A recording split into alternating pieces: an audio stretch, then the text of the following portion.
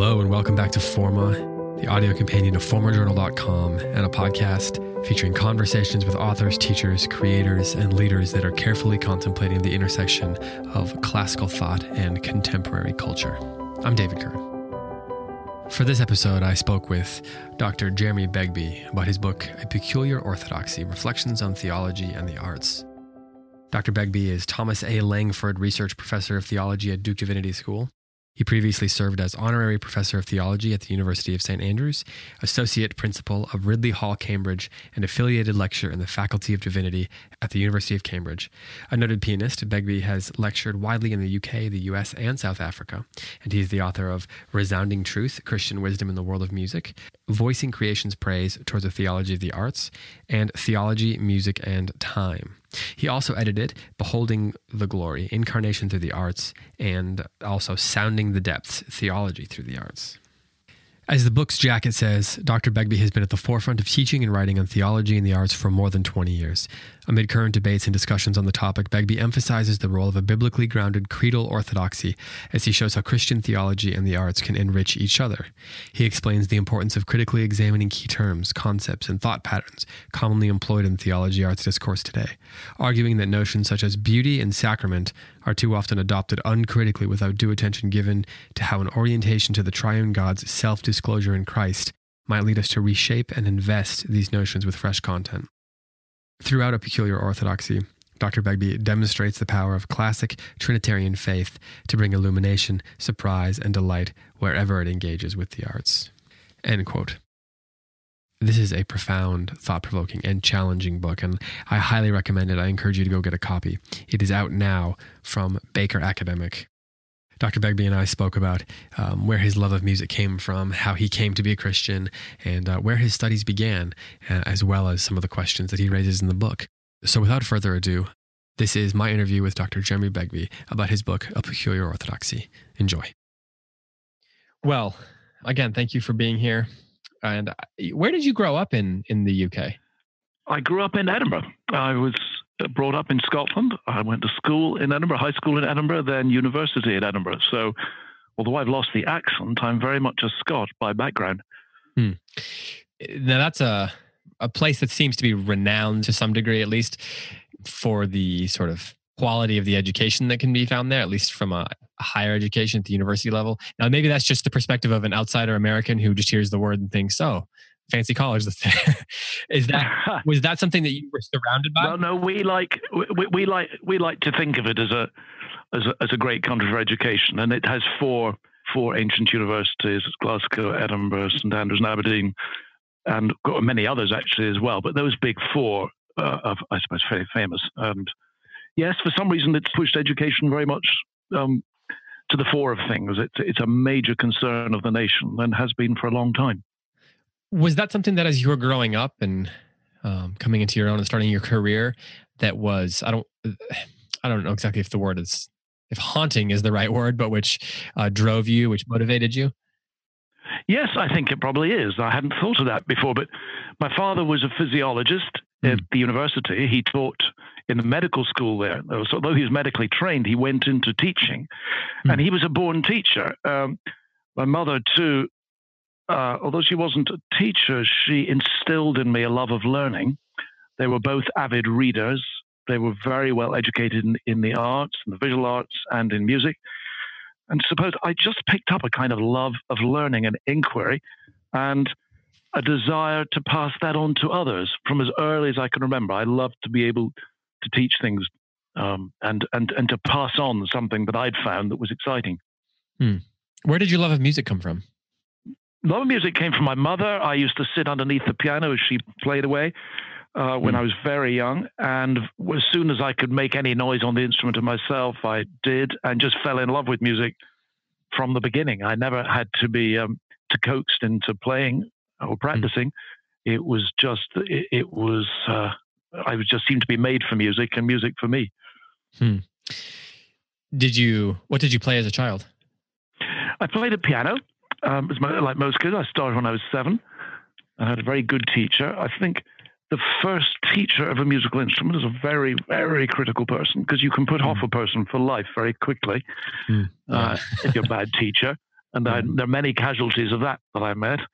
And also I've met many casualties where someone's been told as a child that they can't sing or that they're unmusical, and that they find later in adult life, in fact, they are. It's just that they've lived with that condemnation sort of hanging over them from a careless teacher of the past. So piano was the first instrument. And then when I was about 11 or 12, I started the oboe, a woodwind instrument, and kept those going right through high school and into university. Do you still play regularly? I don't play the oboe. I play the piano regularly, yes. I perform quite a bit, and I do performance lectures quite often where I will both speak and play. And I found that's seems to be, for people who receive it, seems to be a powerful way of teaching.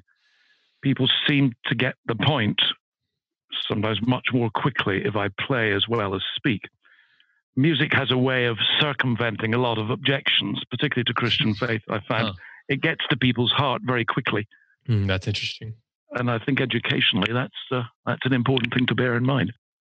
Do you think that it's because it, in some ways, because it can incarnate the ideas that you're trying to express, it can eliminate some of the confusion that can arise through definition, say, just a different understanding of words?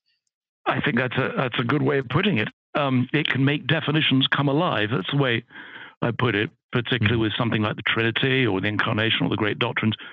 Music, it's not that the doctrines are to be denied, but that people sometimes can't appropriate them and make them own until they hear them in another mode.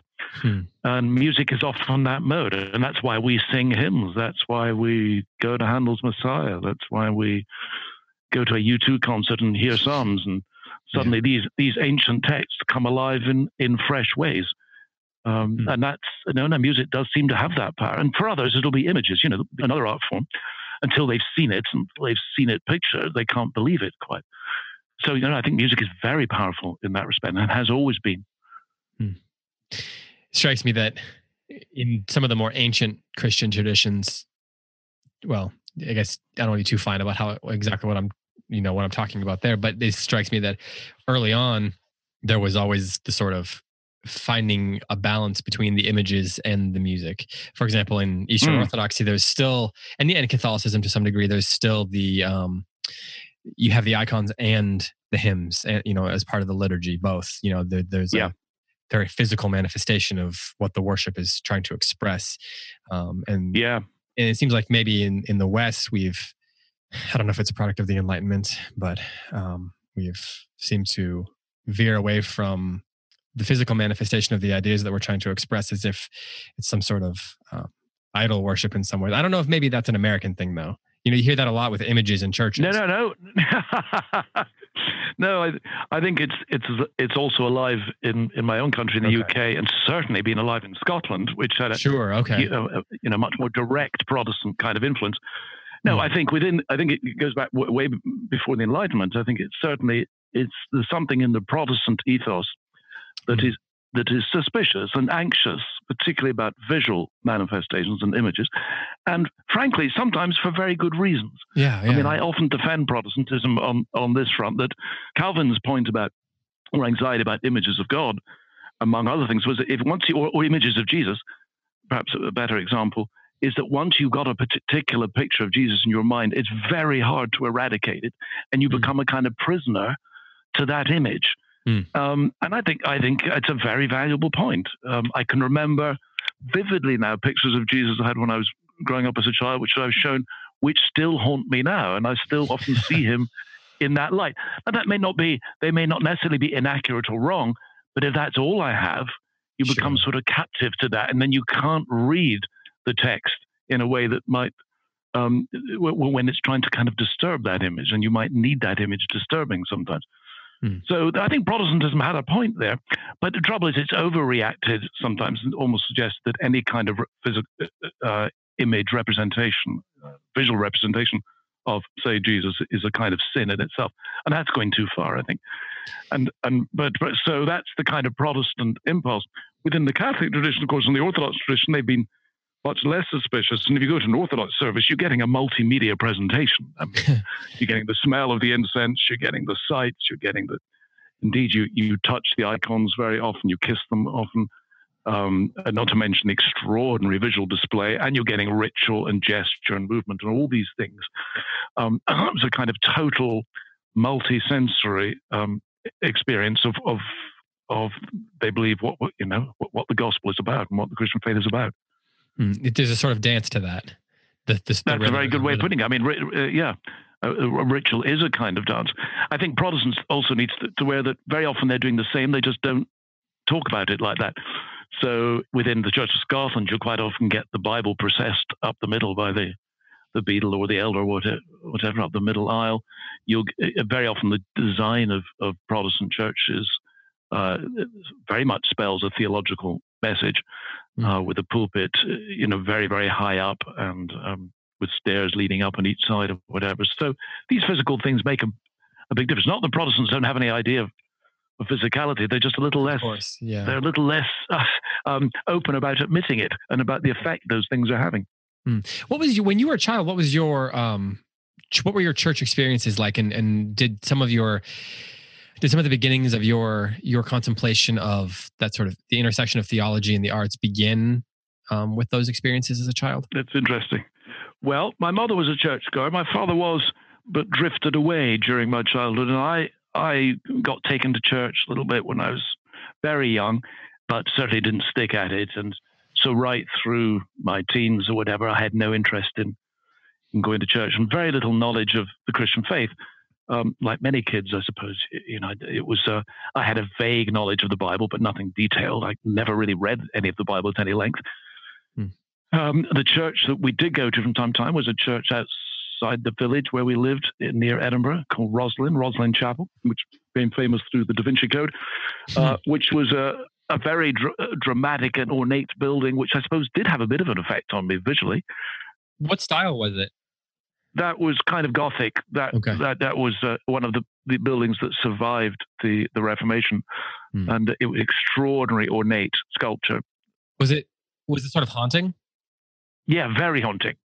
Very haunting. That's a good way of putting it. It did haunt me, and I go back pretty regularly now. There was also a community of monks living in Roslin who I got to know a bit, even long before I was interested in Christian faith.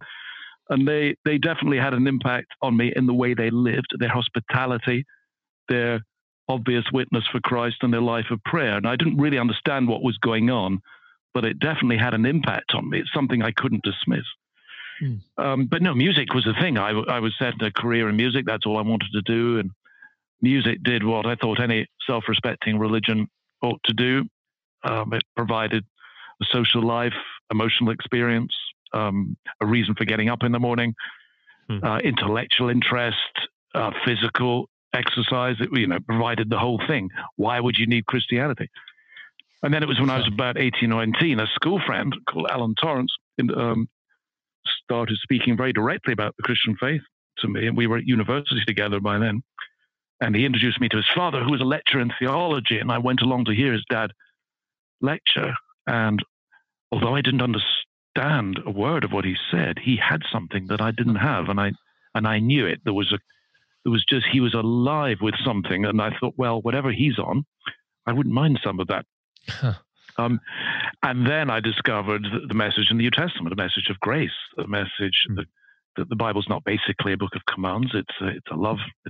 The Bible is a love letter from God, and I sensed reading the New Testament the extraordinary power of this human being, this Jesus of Nazareth.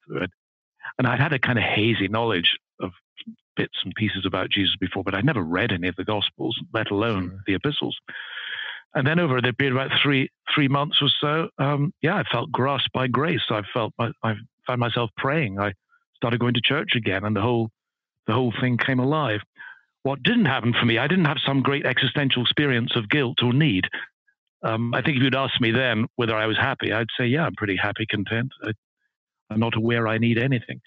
So a sense of sin or whatever wasn't very strong then. It became much stronger after my conversion and not before it. But that's just the way it goes sometimes. That's the way it goes. I mean, the Apostle Paul, there's no sign he had a terrible existential crisis before he was converted. He was quite merrily persecuting all these Christians. It didn't seem to trouble him that much until he met Christ on the road to Damascus. And then it was very different. Mm. Have you read The Power and the Glory, the Graham Greene novel? Yes, I have, many years ago. So we're reading that for a podcast that we do right now, and I was actually thinking about the lieutenant in that book who is persecuting the priests, who's trying to eradicate them from the country. Interesting. And I was thinking about St. Paul, who you just mentioned there. I was thinking about how this lieutenant seems to believe he's sort of pursuing or working in support of some sort of a higher calling. And yes. some people believe he's just sort of pure evil, but I don't read him that way. And so I think it's interesting to think about Paul in the same way, that perhaps we don't really think about what he was like before he became, Paul. No, right? A very good point. I hadn't thought of that parallel. I must go back to the novel. I think yes, terrible acts are committed in the name of those who really do believe they're doing good. Yeah. And indeed serving God directly. I mean, those who crucified Jesus, the Jewish leaders really believed that they were serving God. We just need to remember that. And they weren't evil people through and through in any obvious sense at all. They're very prayerful, very devout, very devoted to God. But that devotion become very twisted, sadly. And so that's a very interesting thing. I must look that up again. Okay, so let's take a step back then. We could talk about Graham Greene novels, I'm sure, for a long time. You said that your friend's father lectured, and that you saw that he had something that you wanted, and then that led you towards a deepening of your faith. Where did the connection with music begin to tie in? Was there something about the music that you were experiencing in the church that helped deepen that faith? Or as your faith was growing, were you beginning to pursue the intersection of the church and music because of your love of music? I was immersed in music, of course, and then on coming to faith, that provoked a lot of questions. Mm-hmm. I mean, the first thing is, do you want to be a musician for the rest of your life? I thought, well, yes, I do want to be a musician, but I felt a very strong call to ordination in the church very early on, and pursued that. And then I studied theology up in Aberdeen University, and then trained for ordination in the Church of England, and was ordained, worked in a parish. So that trajectory was established very early on after coming to Christ. But then during that time, I had to think, now, wait a minute, where on earth does music fit into all this, and what's the part music played? Now, really, I think there were three ways in which that developed. The earliest one was obviously to think about music and worship. A lot of my musical friends, particularly those who weren't Christians, said, well, this is great. You'll be able to write hymns for the church and songs for the church. And that's great. And I've done a lot of stuff in music and worship. And I believe in music as a crucial part of the activity of worship. But but I thought there must be a little bit more to it than this, surely. So it's then that I started thinking in terms of what I kind of broadly call a theology of music. That is, when you ask, what are the great truths of the Christian faith have to offer to the way we listen to music, hear it, and practice it? At that time, there was very little written on that. We're living in a very different era now. There's an extraordinary amount that's been churning out. But back then, this was the late 70s and 80s, it was pretty hard to make any connections between, say, the Christian doctrine of creation and the making of music, or musical structures and the structure of the gospel, between cross and resurrection and tension and resolution in music, all the things I've been sort of exploring since. There was really very little of that stuff going on. So it felt a bit lonely at the time, but I knew it would happen eventually. I knew it's just a question of time.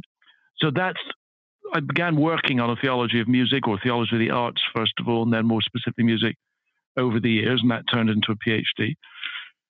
And then the other way in which it's developed is, we kind of hinted at earlier, is when music itself is used to help you do theology better.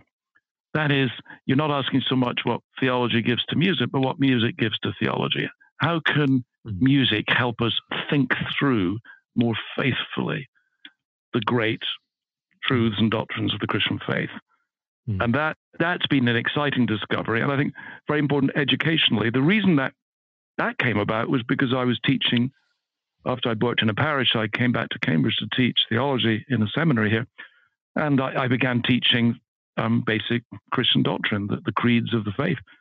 And I began over and over again, if there was a piano there or any kind of music playing apparatus, I began again and again to see how powerful music was as a way of helping students explore and think through and access those truths in very fresh ways. So when it came to the Trinity, for instance, I found the musical models of the Trinity were very much more powerful, as I believe they are, than visual models. And that's because of the way we hear sounds. We hear three notes of a chord, for instance. We hear those occupying the same aural space, our heard space, all at the same time. They don't get in each other's ways.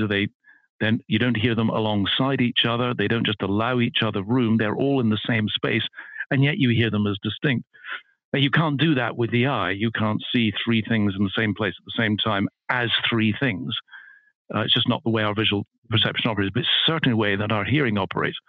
And once you begin to explore oral models of the Trinity, all sorts of things in the New Testament suddenly make much more sense. And the Trinity becomes not a problem to be solved, but a reality to be enjoyed, which is what the Doctrine of the Trinity was really all about. It was articulating a wonderful experience. It wasn't trying to make things hard or work up, bizarre intellectual puzzles. So it's out of my experience of teaching in education, my enthusiasm for teaching, that I began to draw more and more on music. And I still believe music has ways of getting through to people, as we were saying earlier, like nothing else. Do you think that an exploration of theology through music could help us avoid heresies? Because you were just talking about the Trinity, for example. Yeah. And I was thinking about how when people try to explain it, it leads into all sorts of, say, accidental heresies as you're trying to. It's a very good point. Explain it. Ways of explaining that the church fathers, for example, decided were heretical. But if it can be incarnated or expressed through some sort of musical form, can we avoid the heresies by doing that? I think, there's no guarantee against heresy. You've still got to be oriented to Scripture, obviously, and you're still working in the church or whatever. But no, I think, the Trinity is a very good example that I think thinking about the Trinity through music can make it much less easy to fall into certain kinds of heresy. For instance, classically, if you're going to work with the eye alone and try to do threeness and oneness together, you're very likely to merge them into a kind of bland oneness, the three objects that you're picturing, and that's a kind of Unitarianism. Or you end up with something like tritheism with three separate circles or whatever. You can have overlapping circles, but then that suggests that there's a bit of the Father or the bit of the Son that has nothing to do with the others, which again is heretical. You can map every major heresy of the Trinity onto a visual model of the Trinity very, very quickly, very easily. But you see, none of those things I've just described apply to the oral perception of a three-note chord. And so already you're into a different way of perceiving, the world and the Trinity. So I don't think that music, no, I'm not suggesting we all play Chopin nocturnes. We never have heresy in the church. but there's no doubt I have managed, I do believe, thinking through music can circumvent many of the problems the church has had with something like the Trinity. And the same applies, I think, to the two natures of Christ and, frankly, all sorts of other things. Take the relation between God and the world, for instance. The Christian wants to say that the more God is involved in the world, the more the world will be free to be itself. That's the paradox of the Christian faith. The greater God's involvement with the world, the more itself it becomes. And that's a very hard thing to explain or to understand, because we will naturally think, the more God's involved with the world, the less free it'll be, the less room it'll have to be itself, which is a very visual way of thinking. Two things can't be in the same space at the same time. But if you think in terms of the resonance of one string with another, one string setting off another, freeing another string to vibrate, then you're in a different world. Then it's the more of one string, the more of the other, not the less of it. The more God is active, the more the other will be active. And then you can apply that to human relations as well. The more we give ourselves away to the other, to another person, the more that person will become themselves. That's exactly what one string setting off another is doing. It's giving its sound away to the other so that the other can be the string it was created to be. You know, these are just simple models just lying out there in front of us. I was thinking, as you were speaking, it was striking me that in a way, don't we kind of run into some of the problems that we're trying to avoid by playing music when we try to express what's happening within our subconscious when we're listening to music? So if we're trying to explore the Trinity and we're trying to do that through music, and we start trying to identify the metaphor that is the way music works. Yes. So that our subconscious can understand, or so that our conscious can understand what our subconscious sort of knows without needing to name it. That's right, yeah. Are we then running into the same problems that we're trying to avoid? Sorry, David, I haven't quite got you on that last bit. Do you mean that you might create new problems? Yes. I'm not even sure that I know what I'm asking entirely. I mean, every model brings its dangers. And with a musical model, there are disanalogies, clearly. We have to be careful. But that applies to any model that you use. It applies to any concept, any idea that you have in your head. It applies to any word or any picture, that every model is adequate for some purposes, but not for all. Like a map, if you think about it, a map is adequate for some purposes. It'll get you some things, but it won't tell you lots of other things. And it's the same with these things as well. So if we're going to use these musical models or it's a musical way of thinking, we have to be aware of the dangers as well as the opportunities. Yeah. Seems like for so much of, well, let's say at least the last couple centuries, the world of Christian music and Christian musicians has set out to not incarnate things so much, but to sing songs about theology. And where would you say is the role of the song about the theological point that we're trying to make, whether that's a hymn or it's what we're seeing in contemporary Christian music, where, you know, I mean, even ancient liturgies are they're modeling things, but they're also expressing truths and ideas through the words and things like that. Through the words. Where's the balance between? It's important to keep that balance. I mean, I'd say as far as words and music are concerned, you need to be very aware, as far as you can, of what the words are saying and what they're not saying. People do get away with singing the most extraordinary nonsense sometimes in churches, or else things that I don't understand, certainly, and I'm surprised if many others do. I mean, incomprehensible or slightly archaic or weird things. I mean, so obviously words matter. Or just nonsense. Or pure nonsense, exactly. So obviously the words matter. But I think we need to be realistic and say that the music, as it were, carries its own messages as well. Or at least it's evoking things, it's creating moods, it's stimulating emotions, it's doing all sorts of things along with those words. So music can, for instance, you can have the most perfectly orthodox words, but if you set it to music of a certain sort, you can draw attention to some things about those words you may not want to draw attention to, or you may misinterpret the words as a result. An example, if I had a piano here, I would explain that pretty quickly by just changing the tune of some hymns. And you hear the words, exactly the same words, but they have very different inflections, almost different meanings because of the music that you put to them. So we need to be aware of that. Now, music doesn't operate, of course, in the same way as language. It doesn't designate things precisely. It doesn't point to things. You can't say this is a table with music. So it can't be anything like as precise in designating things. But it can be pretty precise on the emotional front, on the affective front. It can connote things or evoke things very, very powerfully. That, incidentally, is why you have to be careful if you put some words to some music. That music may have particular associations that you don't want to associate, don't want to put to particular words. So, to come back to your question, it's a question of balance. Yes, it is. You need to think words and music, both of them, and what are they doing together? What happens when you put them together? A lot of people will choose hymns mainly because of their lyrics, and they think that music will just kind of fall into place, and then they wonder why it doesn't work, or people don't get the message.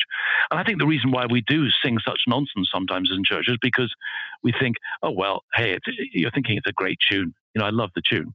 Never mind about the words. I think, frankly, a lot of people in churches are going for music much more than the words.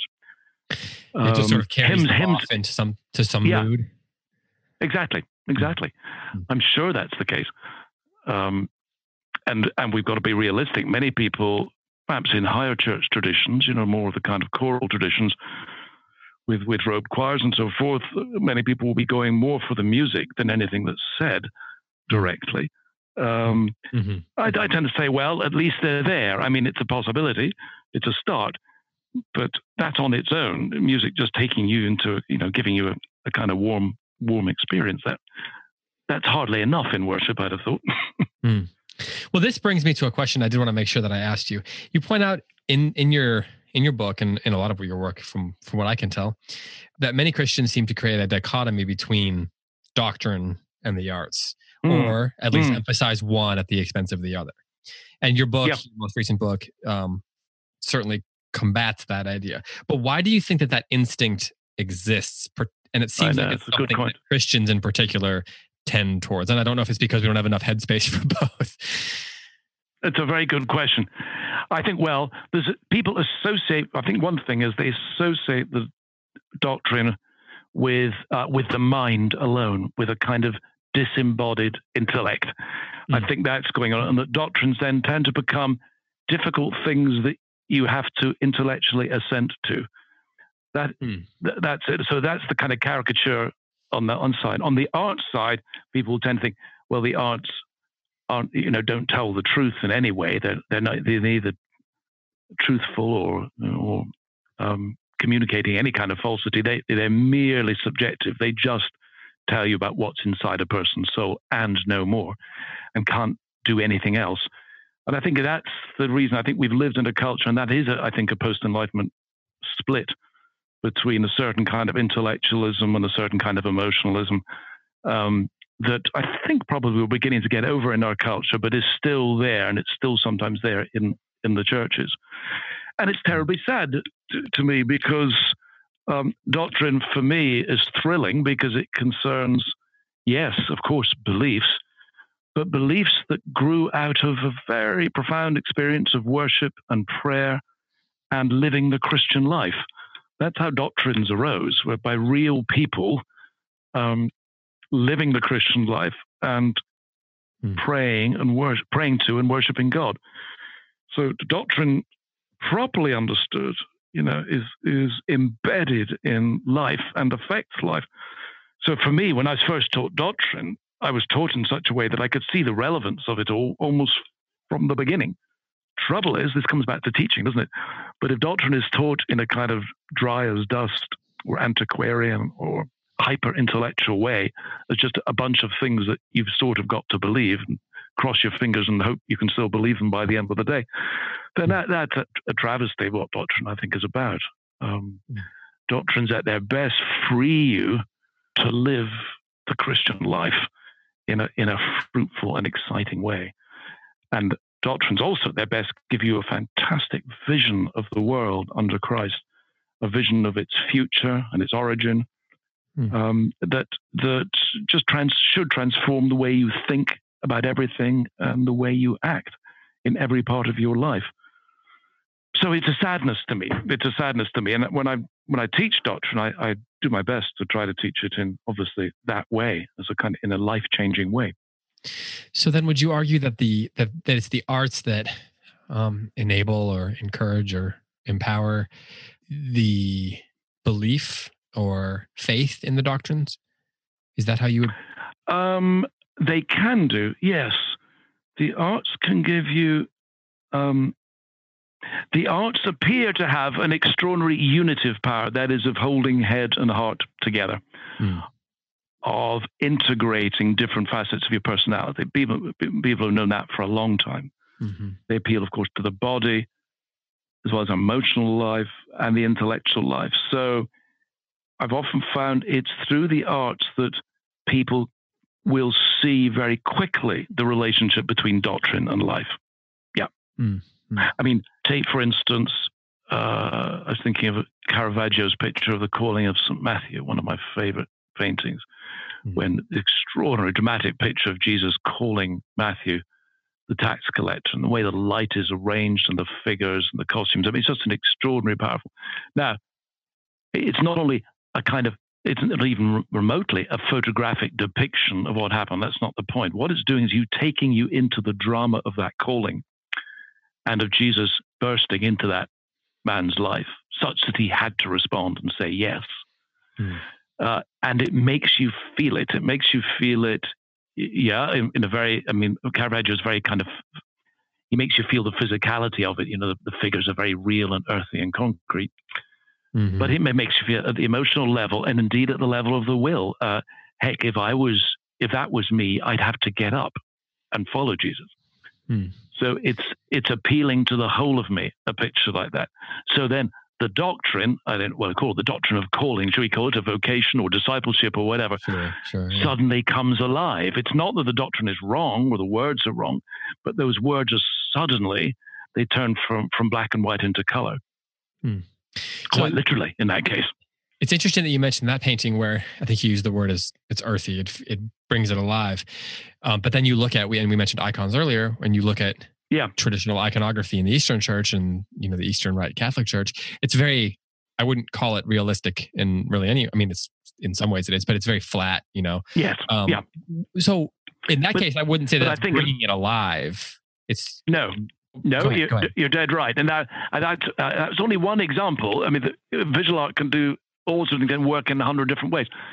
Now, when it comes to the icon, the Eastern Orthodox believer would say there but faced with that icon and allowing your eye to roam over it, you can commune directly with the reality that is being represented there. So if it's the person of Christ, you will have a sense of Christ addressing you very directly. Now, it's not meant to be exact visual depiction. So, for instance, in icons, there are no shadows. They're quite explicit about that. But then if you begin to think of the symbolism of that, that's because in God there are no shadows. Because in the divine there are no shadows. There's no darkness in God. So when Christ looks like that at you without shadows, he's coming to you, as it were, as pure light. And so within that tradition of interpretation, it's a tradition, of course, it's a huge amount of symbolism there, color and all the rest of it. Within that tradition, that icon can become the vehicle, the means, they've called them even windows, onto the divine. But that happens in a different way from the Caravaggio thing. That's a much more direct representation, obviously. Visual art can work in very, very different ways. And that indeed is a very good example of another way in which it operates. Well, I know you have to go here pretty soon. I have just a couple of questions for you if you have a moment. Sure. Another one I wanted to make sure to ask you was you point out, I believe in the introduction to A Peculiar Orthodoxy, that you have misgivings with the current state of Christian arts scholarship, despite some progress over the last 30 years. And you say that you are concerned, I believe you said, with the liveliness of the resources being drawn on. What do you mean by this? And what resources would you think, or would you like to see Christian arts scholars drawing on primarily? Are you talking about scripture when you say that? Yes, actually, I've forgotten that I'd used the word liveliness. That's interesting. Yes, I mean, I think primarily scripture.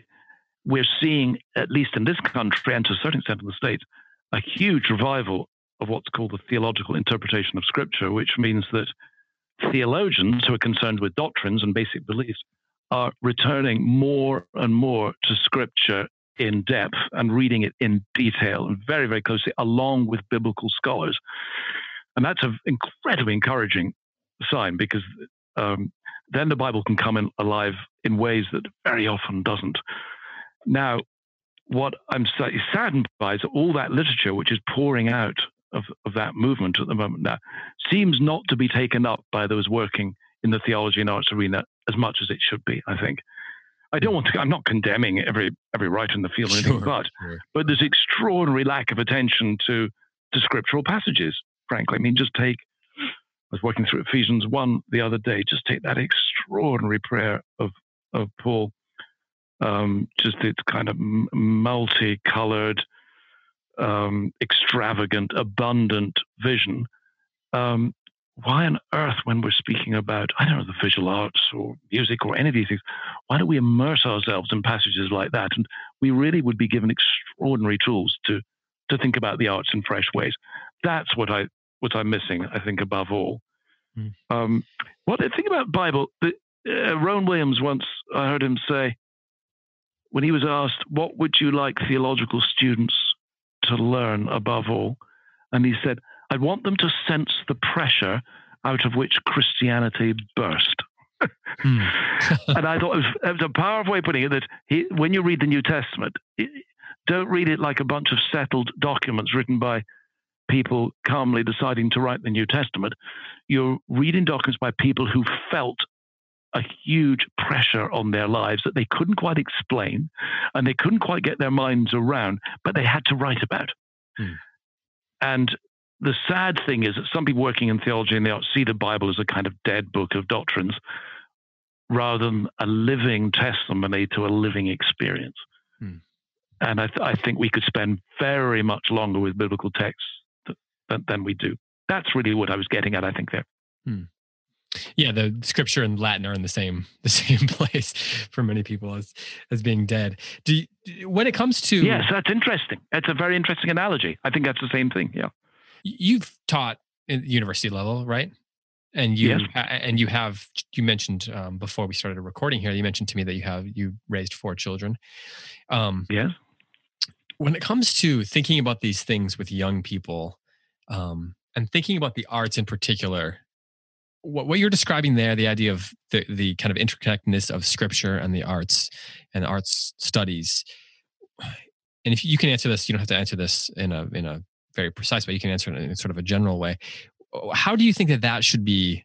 How would you recommend that we approach arts studies with students, with younger people, in a way that can be enlivened by the scripture and can also enliven scripture for them, that can keep it being as people seem to think of it? I think there's a reason why people think that scripture is dead, and it's probably because it hasn't come alive for them. At least partly. So is there a way that we can enliven both the arts through scripture and scripture through the arts with our students and with children in our homes? That's a very good way of putting it. I think I need to make clear, I've never been a school teacher. I have indeed brought up children. I've thought a bit about these things, but I'm certainly not an expert in the world of education at that level. But I think the kind of broad answer would be, yes, I'd be encourage young people to read poetry, fiction, listen to music, watch films or whatever.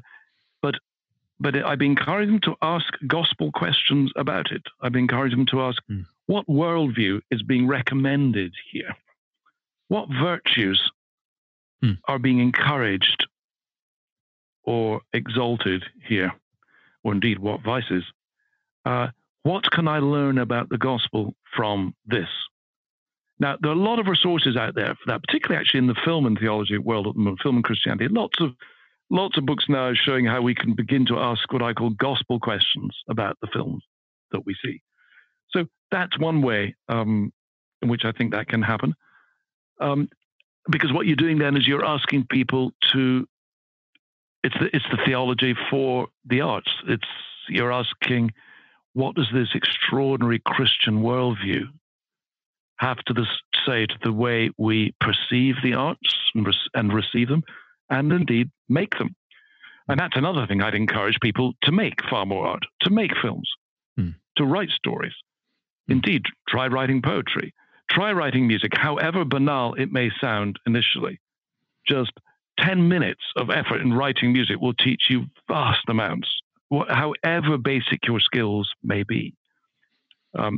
Don't just think of yourself as the one who always reads poetry or listens to music, or try it out. Write a story.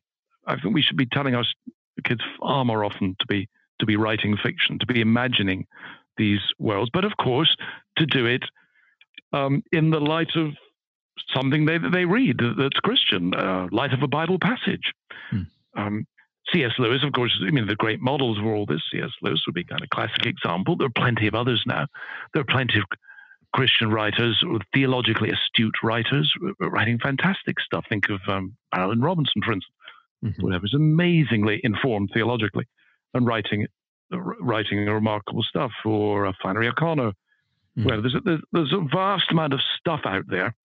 And the trouble is our culture is just swamped with, very often, frankly, how can I put it, superficial material that is designed to give you a quick fix and the kind of instant gratification.